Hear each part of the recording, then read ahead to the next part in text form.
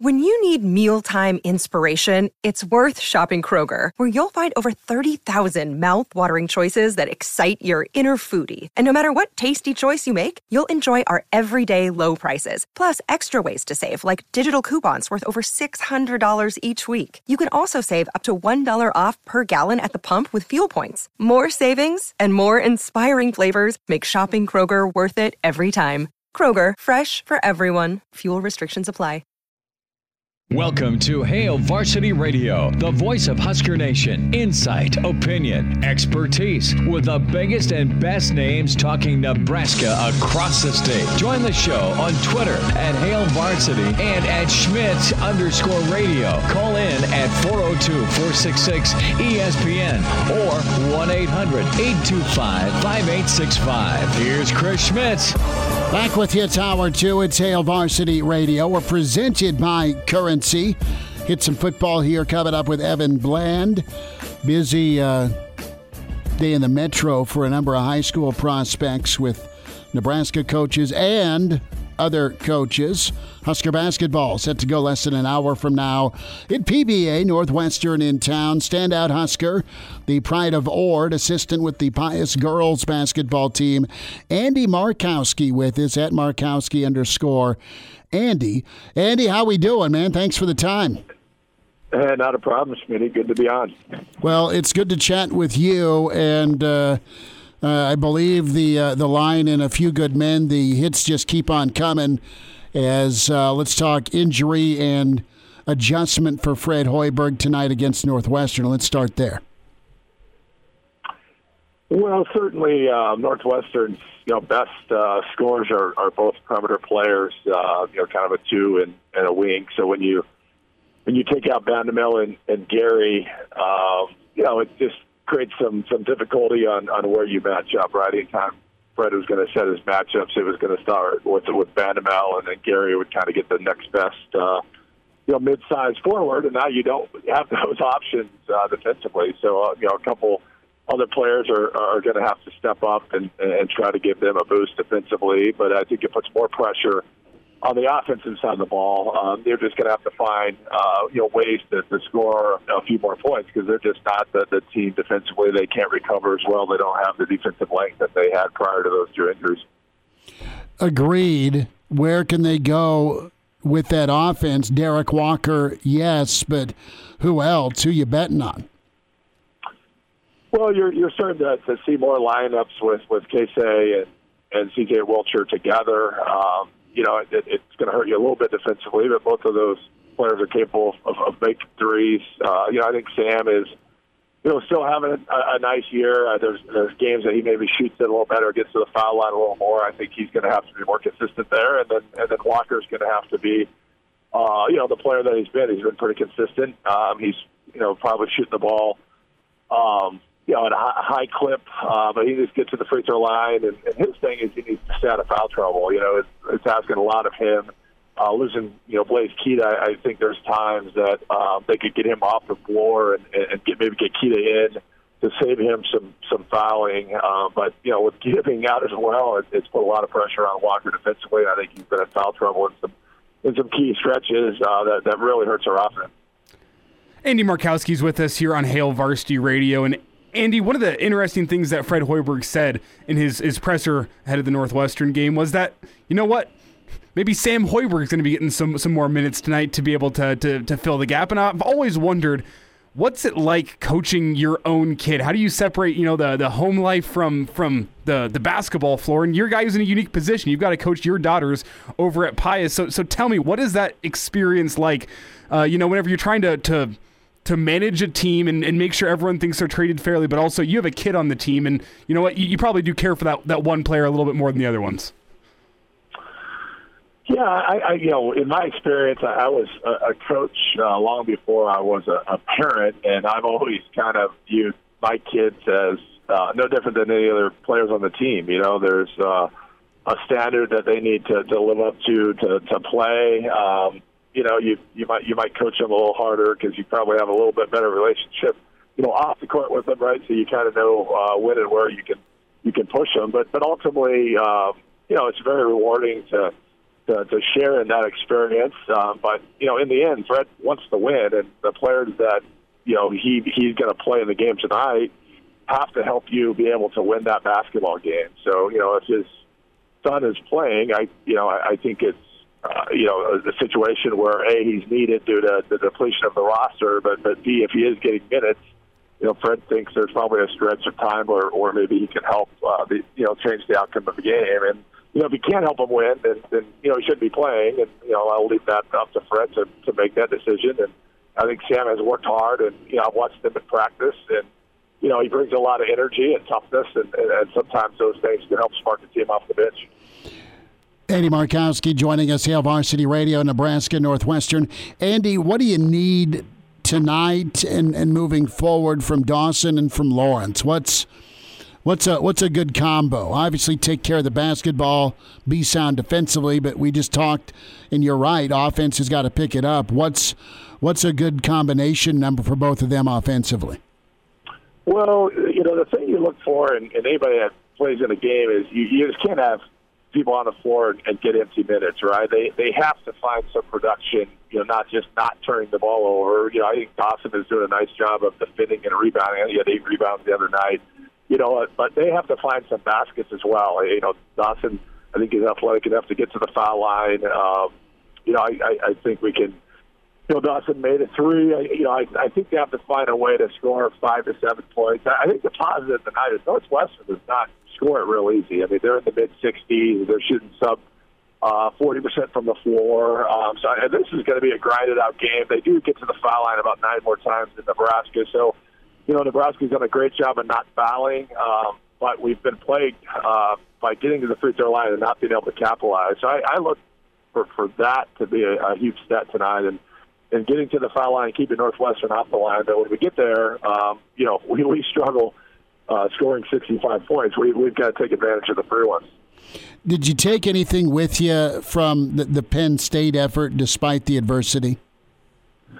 Yeah, I thought Penn State played really well. I was in San Diego, had a chance to watch it on my phone, and I thought they shot it really well. I thought we did a nice job of not panicking and staying in there and competing on the road. Penn State is a good team with good players, so I still feel like we have enough to be competitive at home. Northwestern has found a way to win a lot of close games where maybe we've found a way to not win some of the close games that we've been in.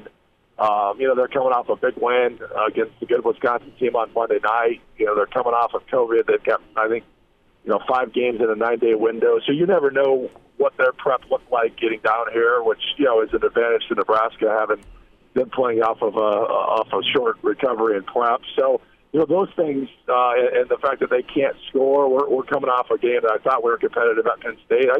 I think this is going to be a low-scoring game, and I think we'll be right there in the 4-minute mark with a chance to win it. So Andy Markowski says take the unders tonight. Is that your official betting advice? I do. I have not seen what the unders are. I'm assuming they're set relatively low, just knowing how the stats of each team matches up. But I do think this is going to be, baskets are going to be hard to get tonight. It should be noted, I have notes in here from Will over on the Morning Hookup, the morning show here on ESPN Lincoln, and he has Nebraska's unders record this year as 14 times they've hit the under, only 3 times the overs has been hit, and it's pushed twice. So unders is usually a good bet with Husker basketball. There's that for... If I'm telling unders, then bet overs. So Andy, let's talk about the team you've seen from Fred this year, 10-10 right now. Kind of in that lower tier in the Big Ten right now, but the Big Ten's, quite frankly, just a mess this year aside from Purdue. And I'm interested here as you look at this 4th year with Fred. You've seen great effort. Pre-injury, you saw a team that you thought might be able to turn the corner. Now it's up in the air with how some of the young guys fill in with some of those older guys out due to injury. But I think this has been a year of progress. There's still 11 games left. But do you feel better about the direction of Nebraska basketball, or is it still a question mark? Yeah, I certainly feel this season has been much easier on the eyes. I think the fan base and the community can buy into this group, right? I mean, they've played hard, they've played together. It seems like they're high character kids, and it's a testament to Fred and his staff to finding some good fits. My biggest concern is kind of the unique pieces you have on this roster.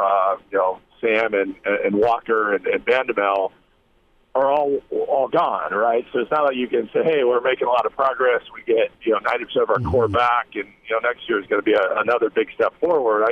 I think you have to figure out how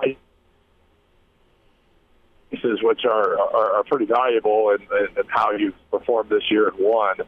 And then you look at places like K-State that in 1 year went from a 2 or 3 win conference team to ranked in the top 10, and then you're playing a team in Northwestern tonight where Chris Collins has kind of had that. I think it's his 10th year, and it's kind of been a steady build. They've had a couple good teams get to the tournament, and they take a couple steps back, and I think Fred, given enough time, can mix and match and maybe find a couple groups that can get to the NCAA tournament.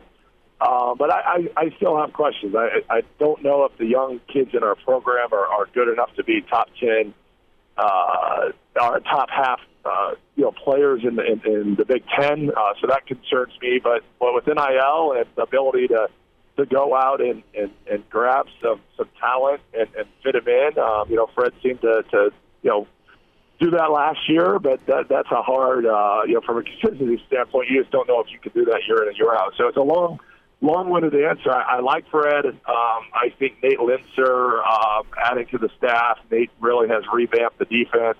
I've seen a lot of progress in areas that I think can carry over year. But in the end, you got to have talent to win in this league. And I don't know if I look at that roster coming back next year and saying that's a top half roster for talent. And I think that concerns a lot of people. And if I was administration, that would be a concern of mine as well. You mentioned K-State, also Iowa State. That was a battle last night. In your view, why has K-State been able to flip it? They've got talent, yes, but they got that talent to Manhattan. I don't think K-State and Nebraska are apples to apples NIL-wise. So give me your quick rundown here on why K-State has emerged just 2.5 hours south in a great league. Yeah, a great question. I wish I knew the answer because to that point, I mean we have everything that K-State has, right? I mean maybe they have a little bit more tradition, but if you look at the resources and to your point, if NIL truly is the difference, I think we have some more resources than they. So is it culture? Is it coaching? Is it luck where they just hit on the right two kids? Maybe if Walker starts the year and we don't have him sit out 6 games, I mean maybe this team catches confidence and has a little better season too. So I do think there's some luck involved with those quick turnarounds, but I think you have to ask yourself as administration if you're seeing this being done at other places.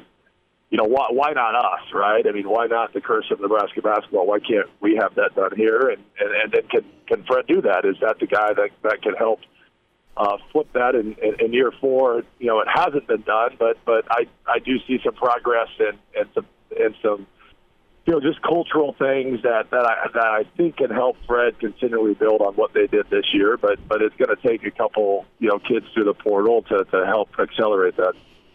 You mentioned the curse of Nebraska basketball, and that's being the team that doesn't have a win in the NCAA tournament. Was that on the periphery, even when you were down there going to tournaments? I mean, was that in the air, or is that something that you've exercised that demon at some point with, all right, we've used a live chicken and Joe Boo's rum? I mean, you've done your part for it to try and get rid of that Husker curse. Yeah, it's just a weird, really weird stat. We've had teams good enough to win a game, right? We've had matchups, and we were up, 11 on Arkansas in 98, found a way to let that slip away. I don't think, that's a limiting factor to why kids, come here or not. Certainly it's talked about in March more, right, with just being such a unique stat. And I always tell people, I'd love to get into the play-in game, right? A 16 versus a 16 or 11 versus 11, like that counts as an NCAA tournament win. In reality, it really shouldn't, right? I mean, a 16 beating a 16 shouldn't count as a win. So I would love to have Nebraska sneak into a play-in game and get their first win. But obviously, it's not going to be this year. Certainly, it's not embarrassing to be associated with that. I mean, I'm proud of my time there and the teams that we had. It's certainly kind of a blemish, but you can only control the 4 years that you're there, right? You can't control the 100 years of Nebraska basketball. But I hope in my lifetime we get to celebrate a victory, Chris. I'll leave it at that. That's my only expectation, that we get a chance to celebrate a Nebraska tournament win at some point in the next couple decades. Let's talk Iowa City. 30 seconds, 45 seconds, Andy. It's the next game for Husker women. Tough roadie on Saturday. Yeah, it doesn't get any easier, right? You played a pretty good Maryland team at home, and then an Iowa team that was preseason top 1 or 2. Didn't play great early, but just went on the road and gave Ohio State their first loss. Great point guard, 5 seniors, great post. We went in there last year, and I thought gave them a good battle, but this group is not playing super consistent. They went on the road and won a hard-fought Purdue game, and then came home and didn't play well. So you're going to have to play your best to have a chance to be competitive, and they're on the bubble. The great thing about the Big Ten is you can be on the bubble, and you're going to get a lot of chances to play their way in. They've got Illinois twice, top 25. They got Iowa twice. They're at Michigan. Got Michigan State at home, which is on the bubble. So this group still has a lot of opportunity to play themselves off the bubble, but they can play themselves off the bubble the other way if they don't find ways to start winning some of these good games. Husker standout, Pride of Ord, Andy Markowski. Andy, we'll see you soon. Thanks for a few minutes today. All right, guys. Thanks for having me.